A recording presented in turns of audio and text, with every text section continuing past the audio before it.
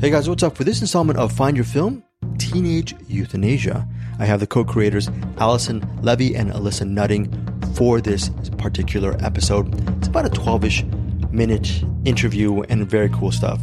Especially if you're into animated shows, I would say definitely check this one out. It's a very interesting concept. The fantasy family, they live in inland Florida in the near future. They are employees. They live within a funeral home.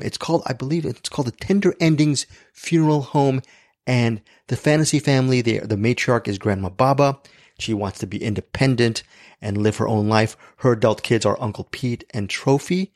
And her Grandma Baba's granddaughter is Euthanasia.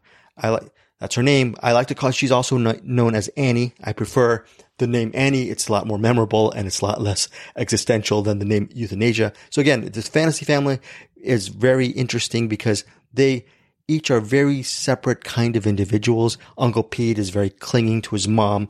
Grandma Baba is just wants to do her own thing. Like I said, Trophy came back from the dead because she committed suicide years ago. But she's back and she's back to raise her daughter, and much to her surprise. Very dark stuff when you come to think of the plot synopsis, but it's, again, in this interview, I asked both of them about not playing to the crowd and just playing to not a select audience, but just really crafting stories that come from their own respective lives. And it's just completely transformed into, or shoehorned in the best way, of course, into this show. The idea behind being a writer, like I don't really know what that is, but is, what's the cliche? Write your own story. And even though it's set in a funeral home in Florida and each of these individual characters are outsiders, it sounds fantastical, but I really loved how very personal Teenage Euthanasia feels, at least for me. I don't know if you guys have seen it, but it's just for people who have seen it, please tell me what you think of the show. Does it work for you? Is the humor completely off the wall and too eclectic or eccentric for you? But for me, it just hit the sweet spot, and I really love this program. Now, there are 10 all new episodes for season 2, and the second season features the voices of, including Ann Dowd, Chris Redd, J. Smith Cameron, Janelle James, Kieran Culkin, Sophia Bush, and Tim Heidecker. Just a couple of these people, okay? And it's a great show. Tell me what you think. It's recording right now. This is Wednesday, July 26th when it's coming out. It hits Adult Swim today as of Wednesday, July 26th. And then if you are a Max subscriber, it streams the next day on Max. Again, that's season 2 of Teenage Euthanasia. Hope you enjoy this interview. Now, as a way to support the show for Find Your Film, I have a couple of digital codes of the Gerard Butler film Kandahar. This is, again, last minute. If you're listening to this past Friday, you're too late, but I have 2 digital codes of Kandahar courtesy of Universal Pictures Home Entertainment to give away by Friday, July 28th.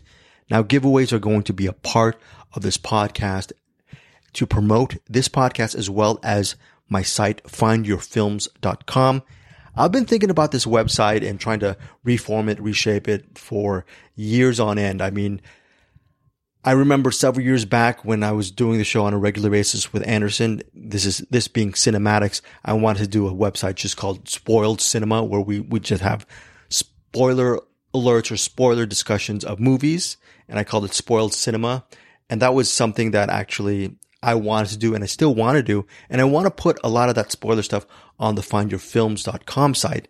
And favorite movie stuff. I have several years of actors and filmmakers talking about their favorite movies, and I still haven't put them on my other website, Deepest Dream, but I really want this findyourfilms.com site to go, primarily because it's been a dream of mine to help movie fans find movies, shows that are maybe overlooked or hidden or underrated, and maybe we can have a dialogue and share movie recommendations together.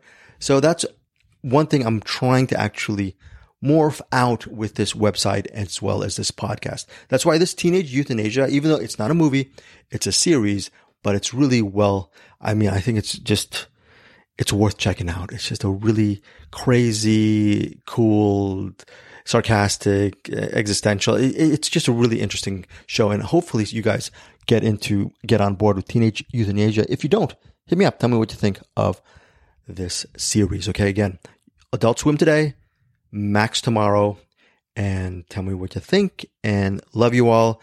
Here is the interview again with creators of Teenage Euthanasia, Alyson, Levy, and Alissa Nutting. If you are a person who does not like your written words to be edited or rewritten, please listen to this interview. This is a great primer on how to actually effectively channel your workflow and write as much as you can, because these guys are very inspirational, in my opinion. They live on different coasts and they make things work. They make things happen. Even they're continuing to rewrite during the animatic stage of this series. So just really good stuff. All right. I'm going to shut up now. Here is the interview with Alyson, Levy, and Alissa Nutting for Teenage Euthanasia. Again, Kandahar, hit me up if you want in on the giveaway. I will put the information on the show notes. All right, guys. Love y'all. Find your film. Bye.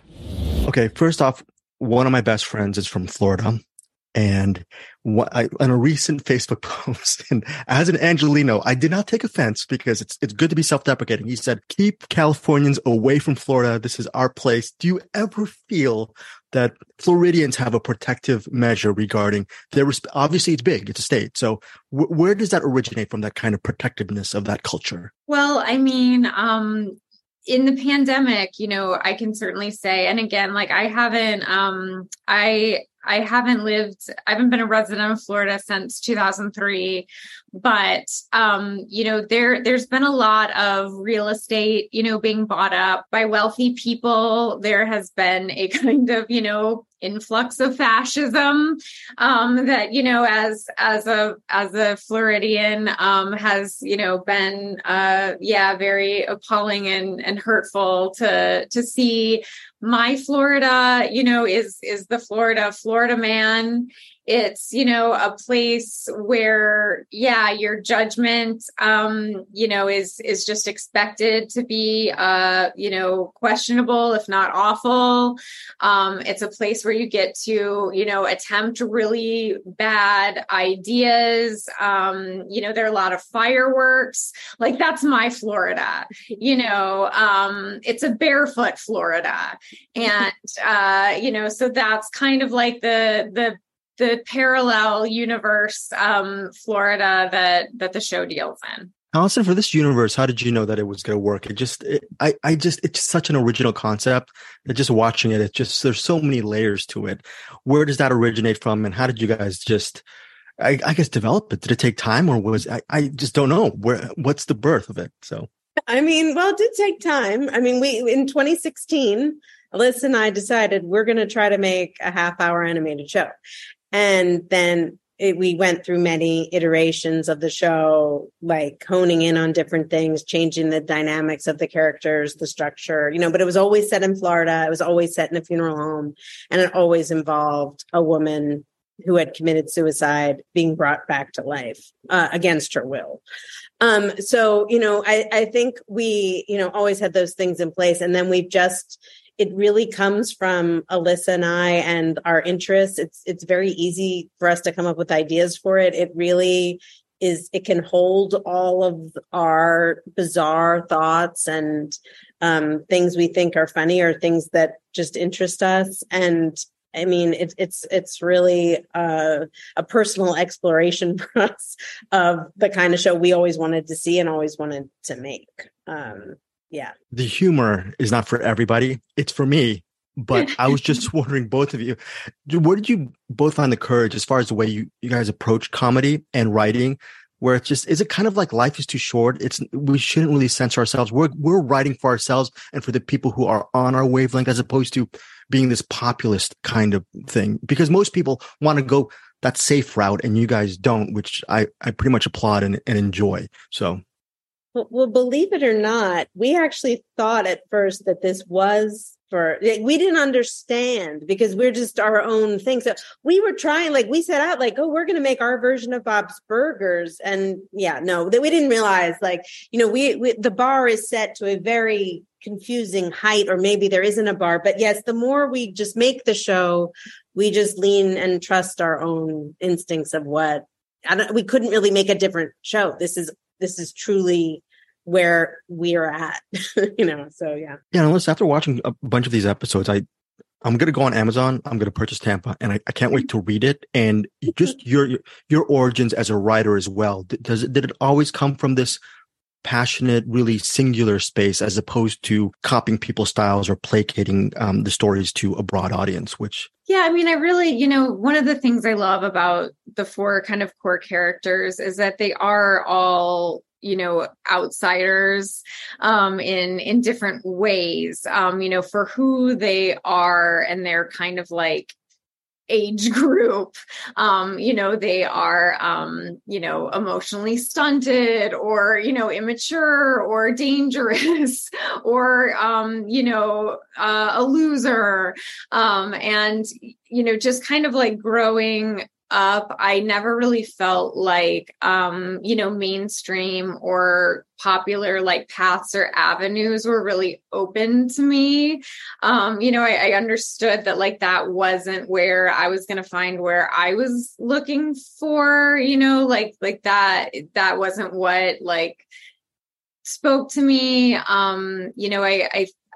To me, some of like the delight of art is extremity. That's also what I admire, so much about the more goblin core areas of Florida.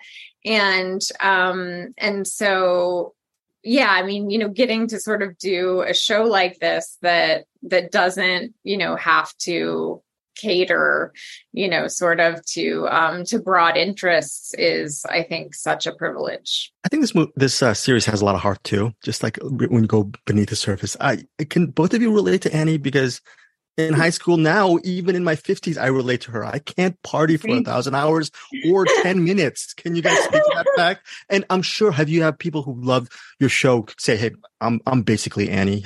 And how great does that feel, that kind of dialogue? Yeah. I mean, that episode of television is one of the most personal things I've ever written in my life. I actually was a high school partier, and have my teenage daughter doesn't like to go out much. And so I've spent the last couple of years berating her into trying to go out. And so that episode sort of stemmed from my insane trophy-like experience. But I feel like there's all of the characters, all 4 are in Alyssa and I in some way or another. And there's little bits because I also really feel like a Baba and I really identify with her. And then sometimes we write Pete and we think about, I have a little black Pomeranian that his life rises and sets to me. And I sometimes when I'm trying to figure out what Pete might say, I try to think about what my Pomeranian might say. And it's helpful. Yeah. Is it okay? I mean, this is another theme. Look, when I was growing up, I still live with my mother. Okay. In the Valley. I'm very close to her, but when we were growing up, that would be considered like Norman Batesian. Can you speak to the fact that your show also speaks to the fact that it's okay to be really close, abnormally be close to your family member, and it's okay to shield all that love with sarcasm and wit and all that stuff? Can you? Absolutely. I mean, Pete is obsessed with Baba. I think in most compelling, drama stories, you have an anxiously attached, person and a avoidantly attached person. And Pete is very anxious and Baba is very avoidant and Annie is very anxious and, Trophy's very avoidant. And it really, sort of just allows all of these highs and lows, and pursuit and chase, and even sometimes really touching role reversals, in those relationships to occur.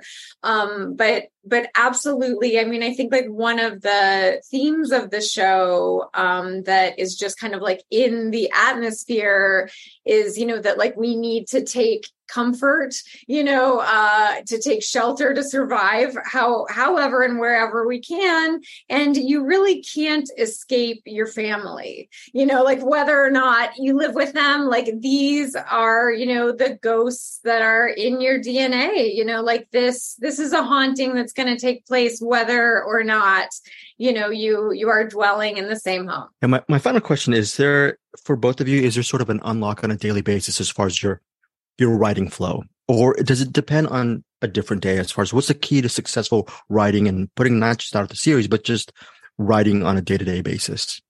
For us, it's like rewriting. We do a lot of rewriting. We do very little talking and a lot of passing. Well, Alyssa lives in Los Angeles and I live in New York, so we're rarely in the same space, but we really do very well with, like, she'll write overnight and then because she's in LA and up late, and then she'll get it to me by like 6 a.m. And then I'm a morning person. And she's a night person. And there is the occasion we're texting at like in the middle of the night, her time, and early morning, my time. And then we just keep writing, and we keep writing all the way through the writing period. Then all the way through animatics, we're constantly tweaking lines. And then even into animation, we'll change things. We're just always, there's nothing is precious and nothing is perfect. And something could always be better. And either it's something one of the actors says, or just something that comes up over time, or something that gets cut that we then think of something else. But yeah, it's just like, it's a really open-ended process that doesn't end till the mix. And that's, how we kind of like doing it. Have you both noticed or just witnessed other writers that are very talented that maybe their stumbling block is they don't allow themselves to be rewritten, or their words are too precious, or they're wedded to their ideas? Have you come across writers who just say, wow, they're so much even better than me, but if they just let go of this block? Have you guys ever, witnessed that? Yeah. Oh, yeah. People don't want to touch something when it's done, or in TV, they have a very hard time. Like if you have to cut something, because now with streaming, it can be any length. But back in the day, like things had to be like 22 point whatever seconds. And some people have a very hard time cutting things. I'm always like, I actually gives me joy. I love when we remove something. I don't know. I like the constant changing. But yes, I'd say most of the people I've worked with in the past are reluctant once something is written to change it.